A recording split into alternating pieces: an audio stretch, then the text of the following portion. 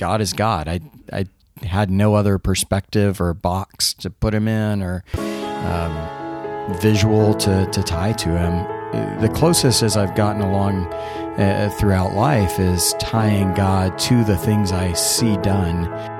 I didn't attribute God to church. I attributed him to my family, right? And so the things that happened where I had struggles and problems with church never impacted my relationship or feeling towards God. I felt like that was always an entirely separate relationship for me in a lot of ways. All right, guys, welcome to episode 57 of the Walking Closer podcast. This is part 2 of my conversation with Curtis Thornburg. Man, I love this guy's story. I love his heart.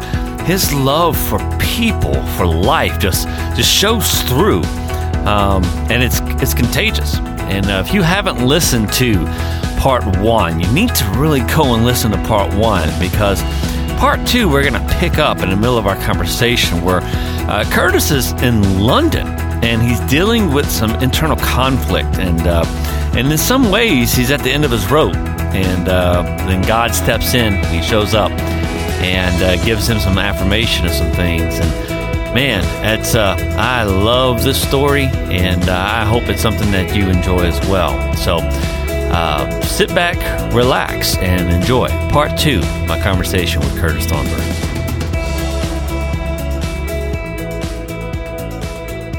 That's good. Let's make it even better. I know the story. Would you be willing to share it? Sure. Yeah. Sure. So that night and everything? Yeah. So at the time, we'd been doing Let's Start Talking, and we have a set budget. And I was poor at the time, so I had no extra money on my own hardly to bring over. I just had whatever we had budgeted. And another side story to that, I actually had not raised my committed money for the team. I'd fallen short on that, which is another thing. Years later, I actually came back and donated everything to Let's Start Talking to make up for that and more. But so I was there on borrowed money, essentially, because you're supposed to raise your funds and all of this to go. So so by the time we hit London, though, we had very little cash left for, we had a couple meals still within our budget and stuff like that. But I had no money to go on and I'm in London. I mean, this is cool. You're right. I got a few days left here, and I've got no money to do anything with.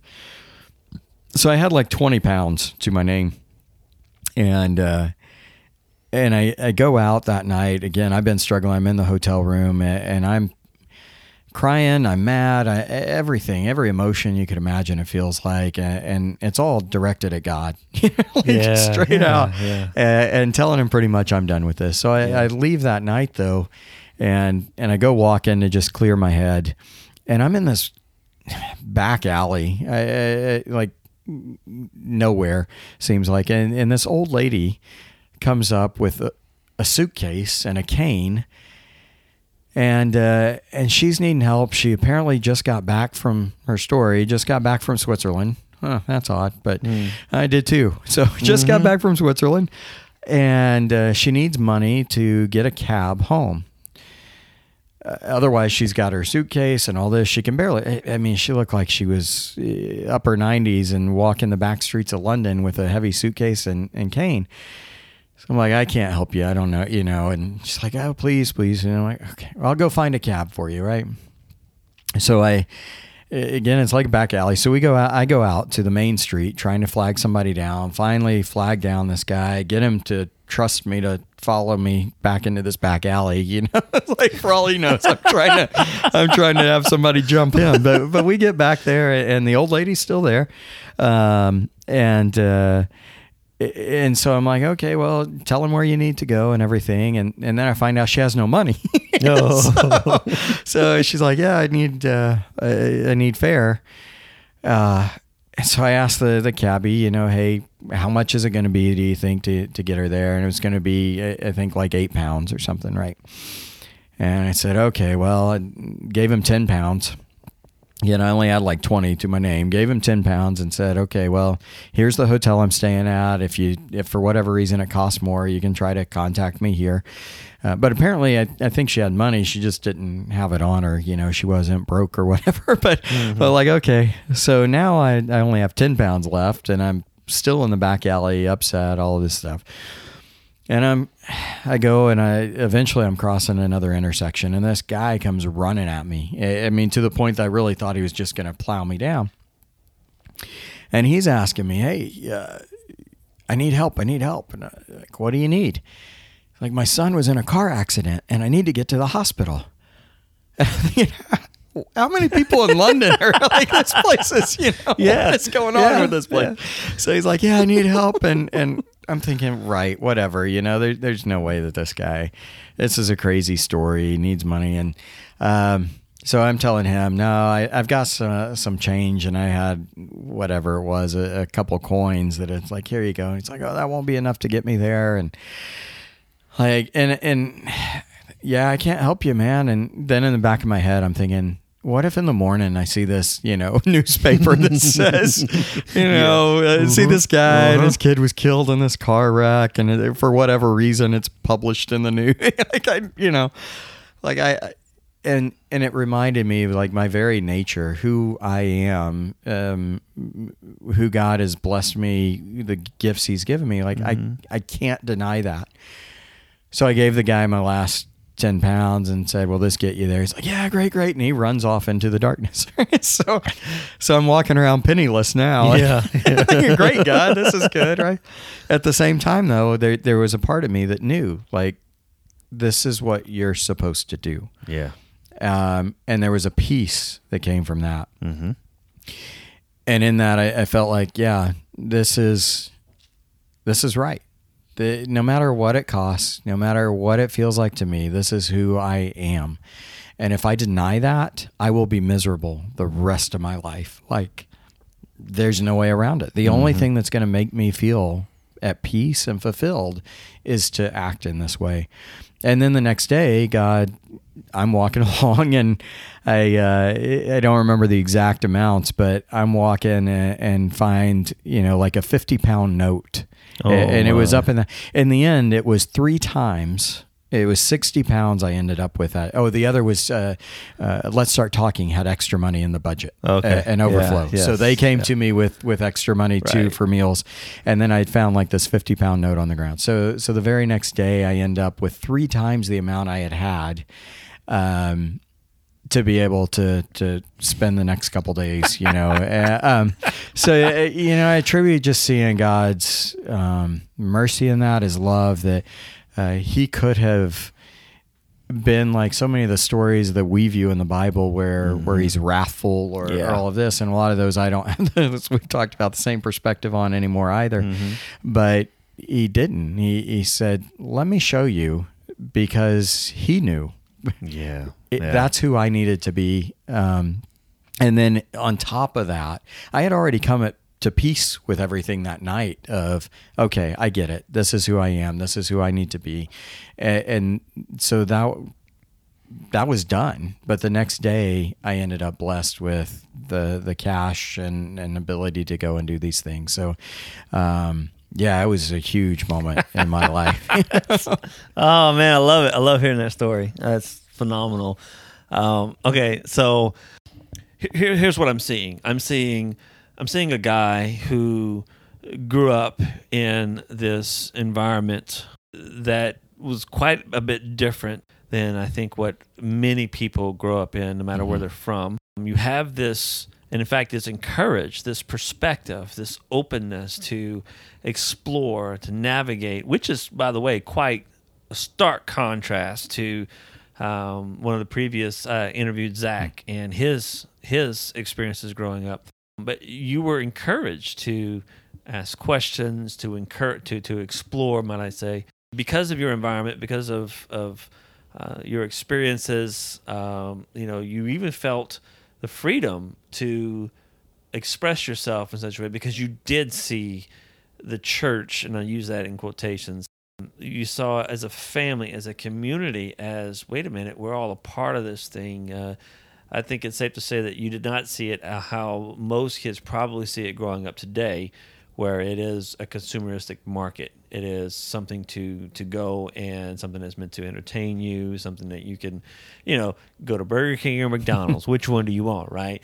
You don't really have to engage. If it's not worth your money, you can move on. This is a family. Yeah. It's interesting because your perspective of that is so much like mine, which makes it so difficult to be in ministry. It makes it extremely difficult to be in ministry because you see it as a family, whereas lots of people don't. And if they do, they definitely don't treat it like one. Mm-hmm. And you oftentimes feel like you're the black sheep. You're not a part of it, right? And then there's the whole hiring and firing concept there. It's like, how can I be a part of a family if I could be fired, right? Like, I could lose all of right? I could lose all of this. So anyways, that makes it very difficult. You're still part of the family. You're just not welcome here anymore. Exactly, right? So... And even if you would be like, okay, I won't preach anymore, but I still want to come here. Like, well, no, you can't because it's going to make it awkward for the next person who comes in. It's like, well, wait a minute, I thought we were family, from a distance, right? So but that's the perspective that you have, that you had, and that you still have, that was continued to cultivate. But so much of who you are is so tied into, it is the case, regardless if we acknowledge it or not. So much of who we are and what we do and how we perceive things is directly tied to how we see God, right? But because of the way that you see God, the way you saw God, as being as love, as always being there, having your back, there to support you. He's for you. He's not against you, right? Like he's your champion, right? That really seems to have sustained you through times where, really some of your experiences where, you're like, what in the world? What is going on? What should I do? I'm done with this, loving people, et cetera, et cetera. You weren't running from God. A lot of people, I think, I'm speaking out of turn here. I'm speaking for everyone. Myself, I think what I would have done, which is what I did do, was... I ran from God in these situations that would typically cause a person to just turn their back on the whole thing. Instead, you didn't forget, deny, or lose your love for God. Well, I should add too before you go ahead, because I think it's an important point to understand in that mindset and my perspective. When I came back from Switzerland, I actually what some people might say is went off the deep end. I experienced there, just turned 21 and drinking and other things. And oddly enough for me, and this is what I think we're afraid of is the church at times, or leadership or parents even.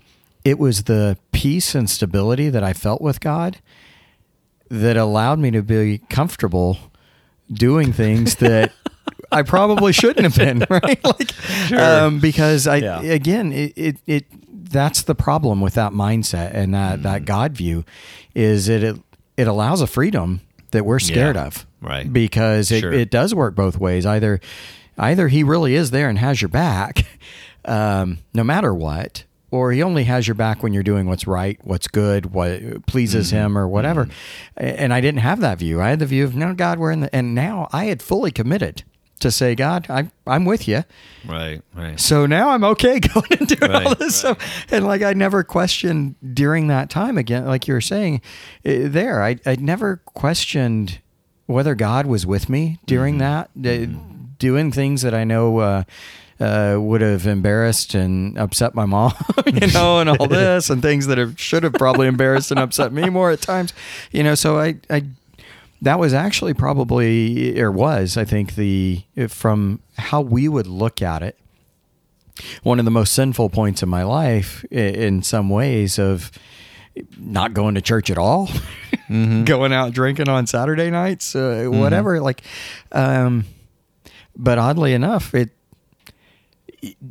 I always felt like I was still with God, Sure, and I knew what I was doing wasn't healthy or good for people around me at times or myself, But even there, like say, I just never, it never occurred to me to question. I made the commitment, and with my view, he had made the commitment before I did. I truly believed he had already committed to me. Yeah. Yeah. So it was my job to make the commitment to him. Now that I did, hey, we're good, man. We're good, right? So we're, and so part of that was, I say that because people should be. I think there's times you should expect that. If you are adapting and seeing and growing in a way towards this view of God and having this freedom that it says we have in Christ, there's a great opportunity that people will push those boundaries in ways that you think we would judge as, oh, they've abandoned God. I never abandoned God. I never had. But many, many other people, I'm sure, would have thought, oh, yeah, he's abandoned God in this, or man, what happened to Curtis, right? If my parents had known half the things, I imagine my dad did know half, but he was good at just letting me be sometimes because he knew that I think he believed I would always come out of things okay. But, so I would say it's challenging, and it's part of our system that we have a really hard time taking that view, because it does lead to that. It leads to feeling this freedom and sometimes pushing those boundaries, and until you come back to a healthier place, I think, and saying, okay, kind of like that, eat, drink, and be merry. Yeah, I did that. Okay, well, it was good for a time, but wasn't that fulfilling in the end. Now where do we go from here? Right.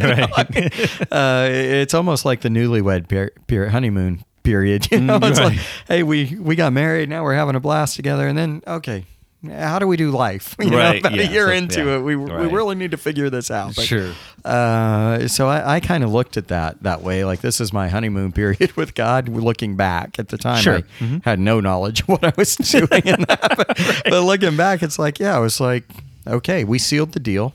We're good now, and I'll have a good time for a while here, relax, and then we'll come back to figure out where it goes from there. Yeah. So, I think that's one thing. It's easy to assume that people have left the church, left God, when they're experiencing a change in that view and understanding and where they're at with God. Right. So, it would be like as if you see that in Scripture. You see the realities of the struggles that people had. We just assume that, like, say, for instance, the day of Pentecost, Acts 2, that all those people gave up, certain things that they didn't need anymore.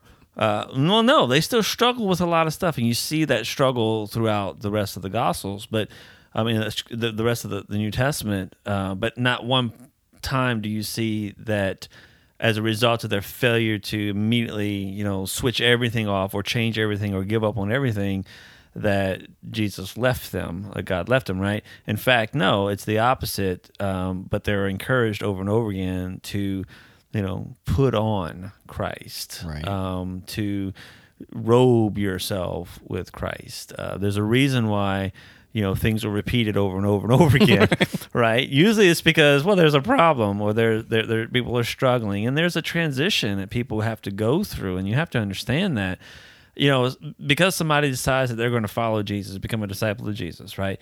Do they know everything that they possibly would ever need to know to do that completely and perfectly right off the bat? Well, no. And it's as you grow, and the more you learn, the more you know that you don't know, right? Right. And the more you realize. So that's a natural part of a process of us growing and transforming. And I think you're right. We have a knee-jerk reaction when it comes to that. We think, somebody gave their life to Jesus, but they're doing A, B, and C. And it's like, no, you need to understand. They have a perspective and a place where they're on their journey and how they understand things. And not everybody thinks like you. Not everybody's going to be like you. And I'm sure there are things in your life that you haven't given up yet that you maybe didn't even aware that you need to. Right. And maybe it's not necessarily a right or wrong thing. It's just, what do you need to do? What's the best thing for you, right? But we have a tendency, I think, in some circles at least, to be very judgmental when we don't see what we think we should see. right, out of people, with at the same time not realizing that we might be those people in some other people's eyes, you know? So anyways, I think that's important to note, you know, but you do make a change. You do continue on your journey, to a degree. But there's some pretty significant things, I think, in your life, though, that reflect this view of God. The conversations we've had about marriage, you know, people don't understand. How could you get married so soon? Like, how does that work?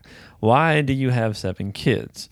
Like, don't you know what caused? Well, yeah, if I have 7, don't you think I know? I know better than most. Right?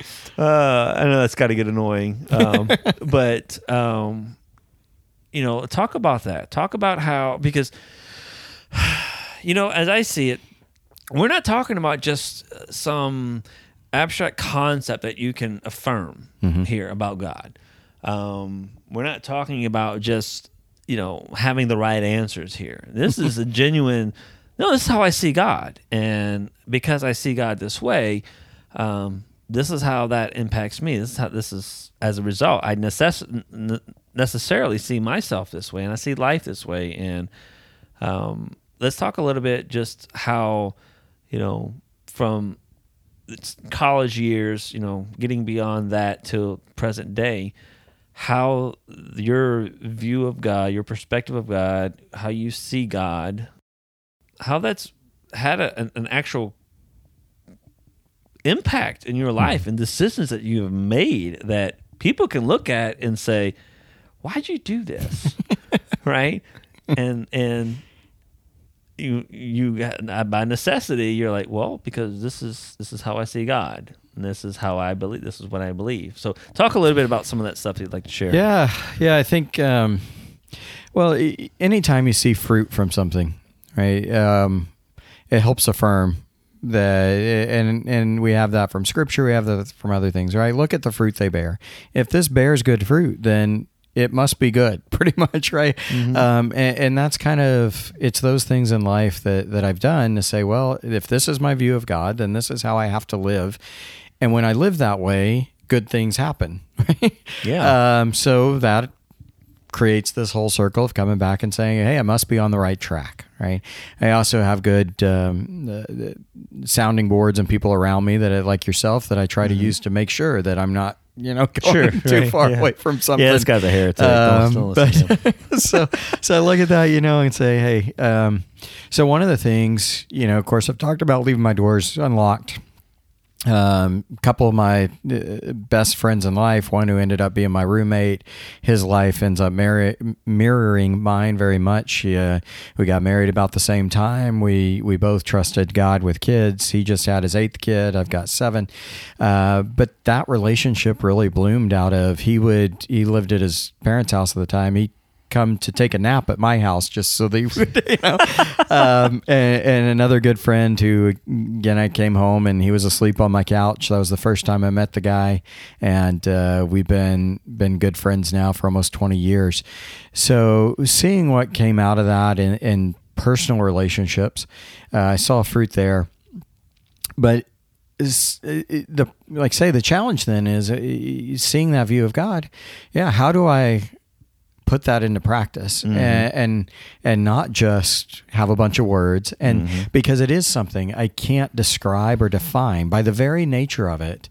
There's not a book or list or rules that you can say, here's what you need to do.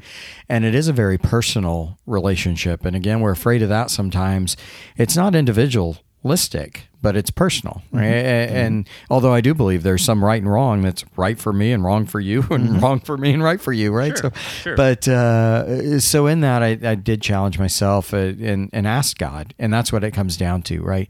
It wasn't study of the Bible, although I did that, and there were things that came out of that. It was genuinely going to God and saying, what do I do? How do I live? I liken it now to St. Francis of Assisi, who says, God, who are you? Who am I? And I didn't word it that way, but I think that was a lot of what I was doing. God, who are you, and how do I fit into that? Mm-hmm. So one of the things, like say we mentioned the kids, my friend who's Catholic, I'd gone to his wedding, and this was my first exposure. Again, I'd been in the church, mm-hmm. in quotes, and for my whole life. I had never heard the concept of trusting God with kids, no birth control, mm-hmm. that was never anywhere in our theology or discussions or whatever, right? Yeah. And so, and even though he and I were friends, I mean, as high school guys, you don't talk about that, right? So, yeah. So he's getting married, and I'm the best man at his wedding, and I'm there visiting him, and we're talking, and this whole concept comes out, and we start talking out. And he and I have always talked to theology, God, and it's been a great sharpening tool for each of us. So I'm exposed to this idea, and it makes a lot of sense what he's talking about.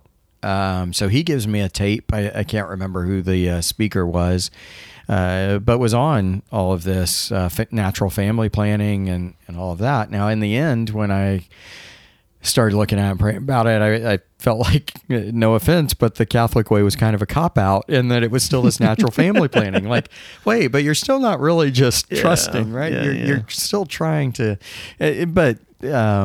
so I came to the conclusion, after a lot of sweat and heartache over it, that I really felt that I needed to just trust God with children if I ever got married. So I assumed I'd never get married at that point.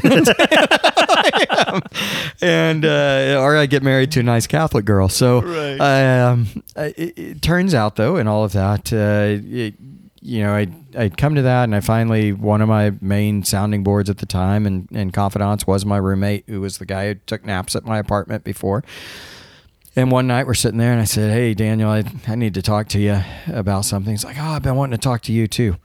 It's like, "Okay." And he said, I've been studying this, and I really feel like I should not use any birth control, trust God with kids." I'm like, "Dude, that's exactly what I want to talk to you about." Like, and these things happen. Like, you can't deny that there's other things going on, and so, and I can tell you in that one, I needed somebody to support me, and it had to be somebody. I mean, this guy's a conservative Church of Christ born and bred guy for the most part. Mm-hmm. Like, so I needed somebody with that same background that could also come to that conclusion, and we could support each other in that. Then the Lord blessed us both with amazing wives. And so, just in that, though, that view of saying I'm not limited to the rules that we have in general around how to live a Christian life. I'm also am more limited in some ways and more restricted to say I actually have to do what I feel God tells me to do. Otherwise, I'm denying that that core belief and view of who God is. So I never feel like I can hide behind a verse in Scripture, or for me, I can't just spout out something and say, well, this is how it is, if it conflicts with that view of God. So it drives my life. There's times where I try to do that because it's convenient. And it's a lot easier to say, oh yeah, that can't be right, so I'm not going to do that, And all of that to say, again, I do believe it's a very personal relationship, and that's part of that view of me and God, to say some other kid, even though in the God view we have the same Father, I still look at that family view. They're going to be different in how they love and respect their family, their parents, whatever that might look like. So for me, there's a lot of things that I would never preach on or say this is something everybody should do, or even say that you're not faithful if you don't, or and that's the difference, though. I can't judge. It frees me to not judge most other people's actions. It frees me to believe that they're actually doing the best they can. It's hard, and that's part of the community part, where it's hard to feel plugged in somewhere, because people aren't going to agree with what me and God have worked out in certain things. Right, or they feel judged, right? I have 7 kids. I believe to trust God. Right. Well, now they feel like I'm judging them. Like, because I didn't do that. I don't. This is what God told me. And just like Paul had a mission, Peter had a job to do, we all have things that God has set aside or given us purpose for, that nobody else should take that on if it's not what they should be doing. Right, exactly. Don't jump in the fiery furnace because you think, oh yeah, we can all jump in the fiery furnace. Like, no, most people are going to burn up, right? So, but that's how it's driven me on my life to make these choices and be able, more than anything, to try to view other people as, I've got to assume that you're doing, the non-Christian, the people who have no view of God or denounce God. It's a different approach to say, I think you're missing out, right? And so they're still doing whatever they feel is best for their life, though. Sure. But I think they're missing out on opportunity to have a more full life. But the believer, the one who claims to follow Jesus Christ, no matter what denomination, religion, or whatever, I have to attribute that they honestly believe they're doing what's best. And that's the only way I see for us to get past so many of these barriers and challenges and really love people and change the world. Yeah. So that's what I've tried to do. I say I've got so many different stories, and I feel blessed in that way from having a strong family, from having these experiences. But I also truly believe a lot of those experiences are because I've chosen to live this way. Right. And so you see that. And it's the only thing, as you and I have talked about, experience always trumps knowledge. Yes. It will always trump knowledge, even when you don't know it, because it's some experience captured in the back of your mind that you can't even tap into. And so without those experiences, you can never really, I feel like, grasp that relationship and that God view. Yeah. And when you start to open up to it, though, you have more and more of those experiences that validate. Yes. This is who God is. And I know you can't convince me otherwise. I know this is right. I know this is who God is. And at the same time, like say, though, that may not be the exact same walk for you. Yeah. But I know this is where I'm at. And, I work then because of that to question it myself, to not fall under the judgment as a whole, but like say to question them myself and have others around me that I trust and know love me, because I think that is important to it as well. It is easy to maybe get pulled off in something that isn't from God. Ultimately, you'll see that wasn't good fruit. I'd prefer to see it before dire consequences, right? Yes. So it is critical then still, even more than ever, to have that community in some form or fashion. Yeah. And at the same time to give my children, and that's how I live, right? Letting my kids question things. With a core of knowing I have their back and I love them.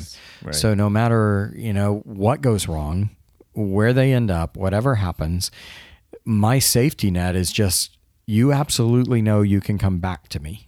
And I can't block all the hurt and pain and problems and whatever might happen. All I can do is say, when it happens, whatever happens, my safety net for you and my security and my protection is you can always come and tell me, and I will always be there to help you through that. So I think that, as a church, as a congregation, as a people of God, it's hard to adopt that view for legitimate good reasons, right? We look at it and absolutely bad things will happen, right? That might not have if we had tried to protect ourselves better or protect the flock better in different ways. But you don't get to experience the same joy. So what's your view of God today? And what are the challenges that you see in light of today, the landscape of the church in general? Yeah, so we've talked about it some. I've really tried to pare down into a very simple view and statement of what that is. And my conclusion, what I had to come to is, I believe that there is a greater entity or being that exists. And again, this is part of my own view of how trying to use words in a way that makes more sense to me in my view. So lack of using term God even, but some supreme authority exists. And almost anybody has a hard time denying that, right? Atheist or whatever. Yeah. You still have something, whether you believe it's nature, whether you believe it's whatever. There is a supreme authority that exists, and it loves me. That's it for me. That's what I boil. And it, if I expand it out a little bit, right, it loves us all. It loves. That's it. Yeah. Right. Yeah. So probably the most simple, right? There is a supreme being that powerful being that exists, and it loves that. Mm-hmm. So that's my view right now, today of God. And then, so because of that, it stems that I have to believe that we're all a part of that family. Christian, as our terms, Christian, non-Christian, sinner, saint, godly, ungodly, Muslim, Jew, Christian. When did we ever get separated as children of God? Right? He either created the supreme being, authority. If we believe that he created everything, then we're all still part of his creation, right?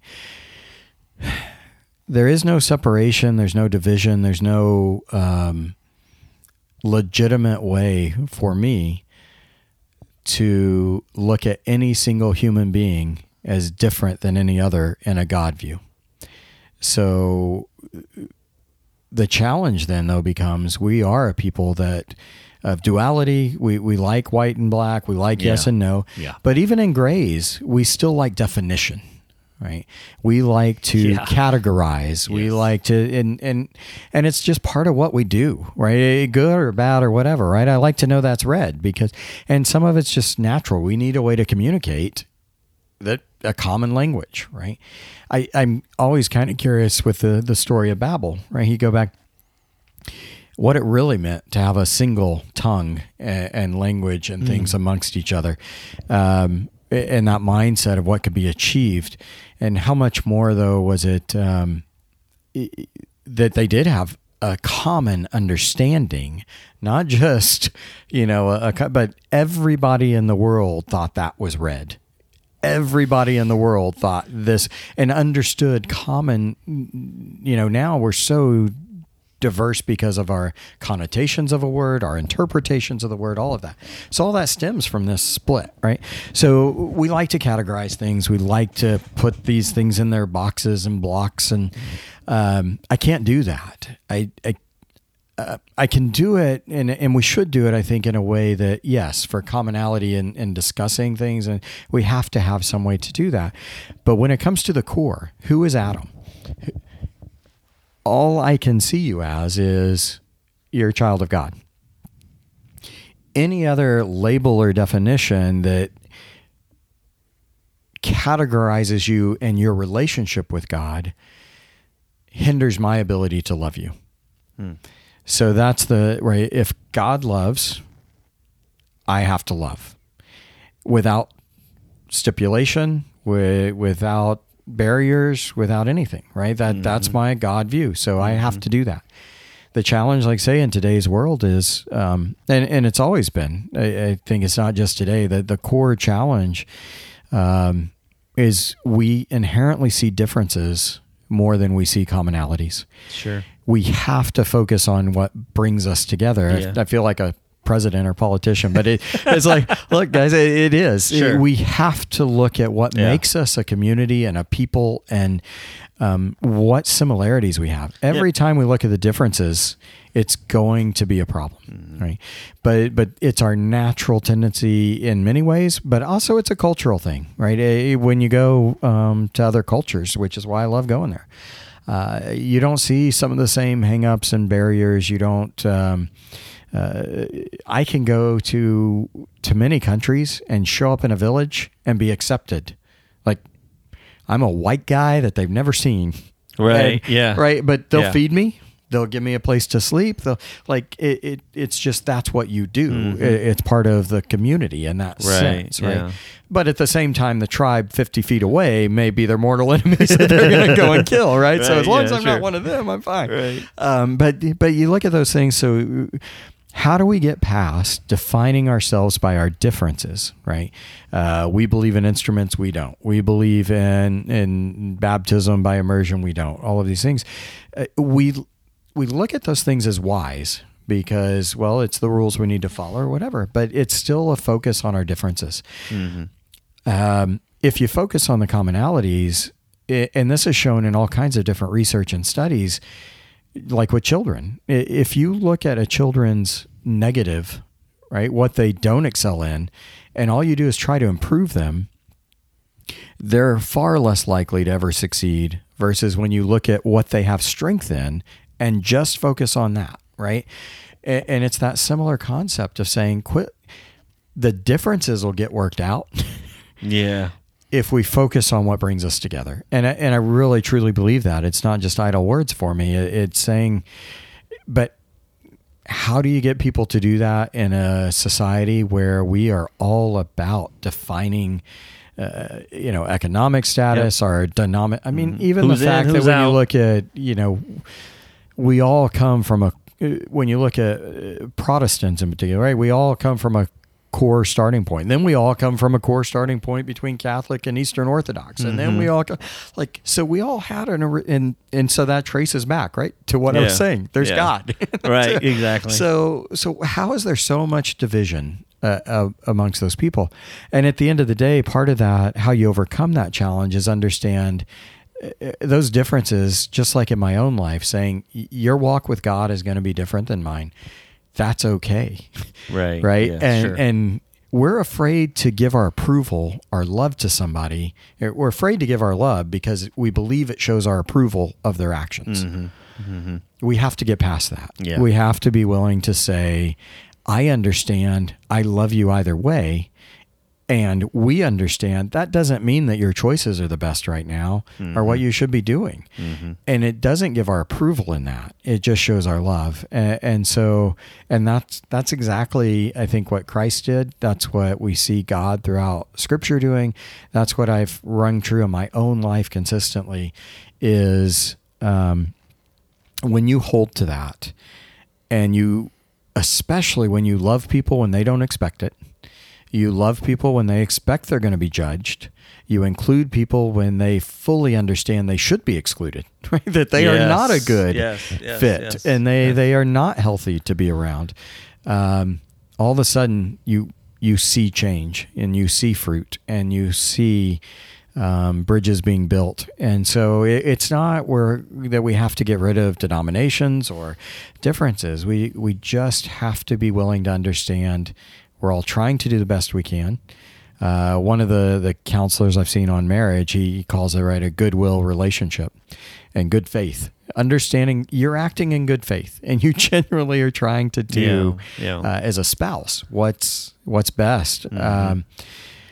So being willing to do that, accept the differences, that's really, really hard.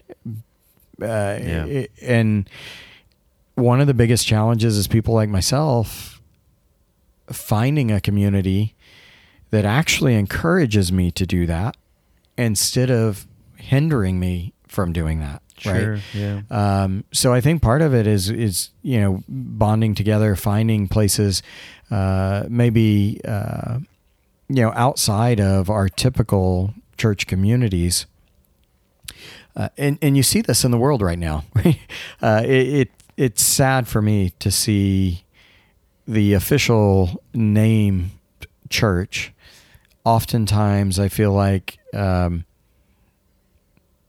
we're seen as the ones who are throwing rocks and hating, right? Yeah. And it's the LGBTQ community, the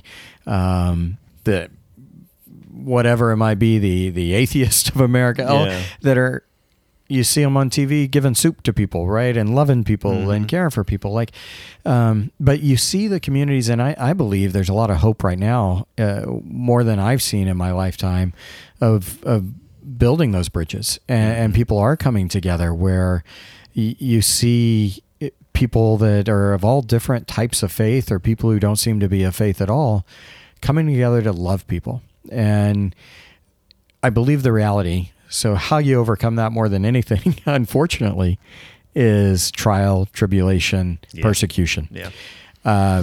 We see the constant cycle, right?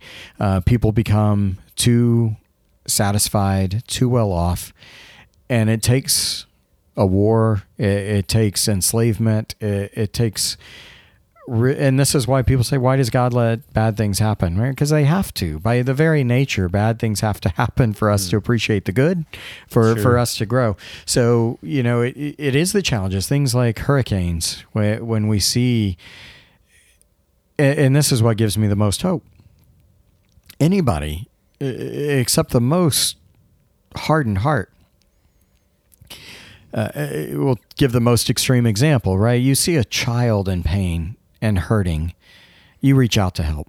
I know it's there in us, right? And I know even within the church, no matter how hard a congregation's heart seems to be at times, to following rules and judgment, there's a point where, and I liken it to the guy who's getting bullied and beat up. At some point, all the buddies of the bully look down and go, dude, that's enough, man. You need to stop, man. It's like, because we naturally eventually hit that point. It is embedded within us and encoded in us. And we understand that we are common and drawn together. And, so we see that, but how do we drive that in our day-to-day lives, right? Without the stress, without the persecution, how do you get people to see each other that way as, no, they're just hurting. They're just in need. They're just, that's the question for me right now. How do you help people to see each other that way, with that same compassion, that same sympathy, the same empathy of knowing I've been there, I've been through that, and get to that point, Wow. But we have to start talking about what brings us together. And not what's causing the separation or problems. We're so tribal. We're so who's in and who's out. We're so, we have our boxes that we build. And some of this, not all of it, there are certain aspects of this stuff that might be necessary in the beginning. As a child, you need rules. You need certain things, whereas an adult, you don't have to necessarily have those things in place, right? But I didn't come up with this. I wish it would have, because maybe I'd be rich. But any good system, if it's good, it's going to propel you beyond itself, right? And so I agree. We have to go beyond just who's in and who's out. We have to be okay with not everybody being in the same place that we are on a journey. We have to realize that there are a lot of factors involved as to why people are where they are, believe what they believe, and see what they see, no different from yourself. We have to understand and be okay with the fact that you can't force someone to be at a different place on their journey. Right. You have to be okay with people being different. And I think one of the primary ways you do that is by responding differently, right? Asking the question, what does it look like for me to love in this situation? And when you do that, to some people, and maybe even to yourself, you're going to look like a hypocrite at times. It's going to get messy. It's not going to be fun sometimes. Sometimes it's going to be very challenging. But literally just doing it is not just about the impact that it's going to have on the outside party. It has a massive impact on you.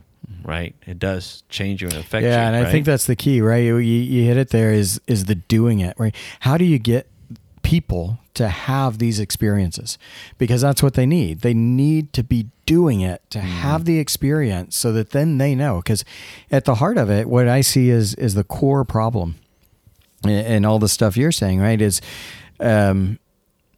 it's been the debate for generations and throughout time in many ways, right? Or who's saved, who isn't. Yeah. Once saved, always saved. One faith is basically struggling with, were you ever saved? Because if you were, then you're good. The other's struggling with, how do you stay saved? Because you can fall out of it. All these things. Sure. So at the core, really, what I see is these are all things, right? And I've taken this verse and very differently now than I used to.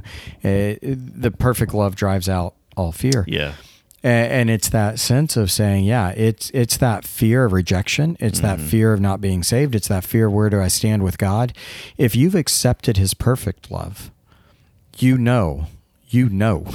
Nobody's telling you. Nobody's judging. It's not because you got dunked. It's not because... not saying any of those things are wrong or whatever, but you know that you, and it's like I said in my own life, the reason I have stability in it, I know God and I are good. Yeah. And that's where we have to get people, right? Because the core problem is within themselves.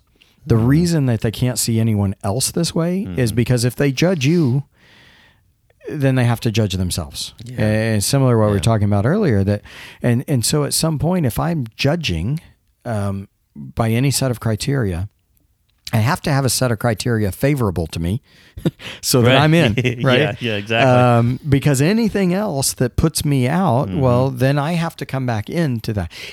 And the other side, if I've worked my tail off to be in the in group, then I need you to work your tail off to be in the in group, right? So you got to follow the same rules. So at the heart of it, it's a matter, I think, the core, we're afraid. And you, like say, you see this throughout time. We're afraid and wrestling with our own salvation, and we can't get past that basic level. This idea of still being infants. I think we are. Richard Rohr talks about some of this, and all of these things, but we're still stuck on the infancy in our own relationships, and to me, that to call it what it is, that's what I see it as. Is most of us still don't really know where we stand. We're not confident in that stance. So because of that, we have to put these walls and judgments and differences and fences up to make ourselves feel good. I'm in the in group, right? I was dunked in water, fully immersed and baptized. I've confessed that Jesus Christ is my Savior. I've done this. I work hard not to sin. All of these things that, whatever it might be, right? From any denomination, the rules and traditions started out, many of them, in a good place to help remind us of what we already knew. Now they don't remind us of what we know. They try to convince us that. So we have to find a way. It's a good way to put it. We have to look at it and say, man, you need to know. And if you don't know, you can't help anybody else get to where they know. How do you expect to go and help anybody else? And that's what it is, the blind leading the blind many times, because you're not in a place that you feel confident in who you are and that you're God's. Right. So you have no hope of really consistently helping others get there. You can, because again, we still all can play a part for sure, but then we're always going to have those divisions too, because we need them. I need to be able to judge myself as saved and good.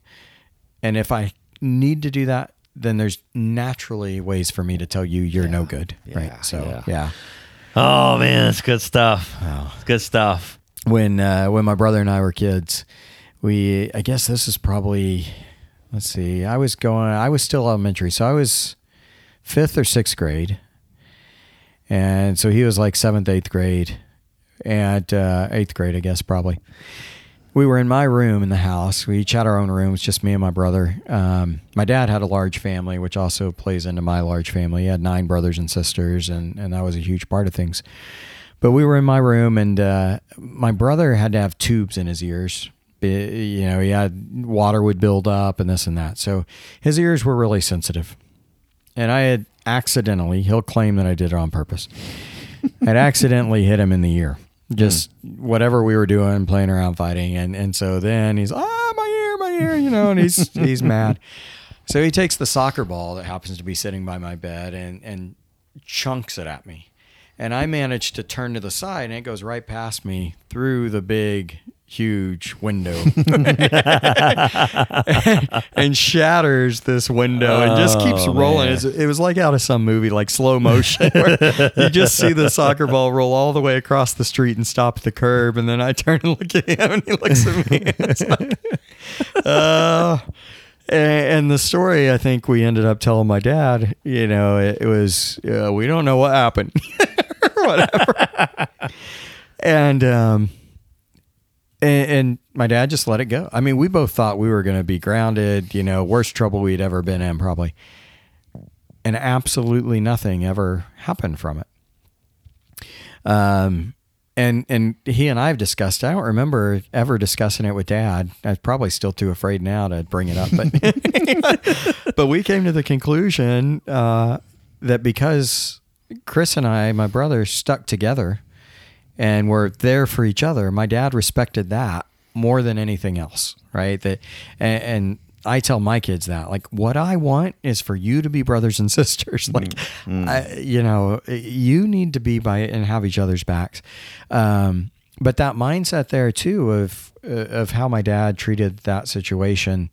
Again, maybe who knows? But how we came out of it was with this view of, saying. And I think that's part of this whole thing, right? We need to be there for each other.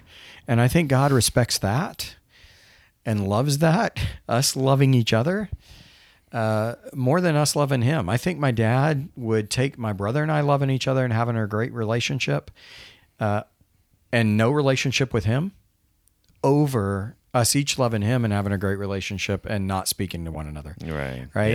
Yeah. So that's my view too with God and how these things, if we can see it that way, that it's far more important to him that we love each other. Sure. Yeah.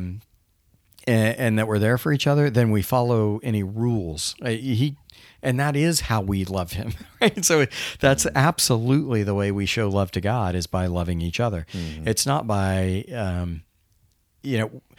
one of the things I think we've talked about that I'll sum it up with this, right, is when it says that if you love me, you'll obey my commands. Yeah. Right. Well, his real command is love one another. Right. Yeah. So my take is we show our love for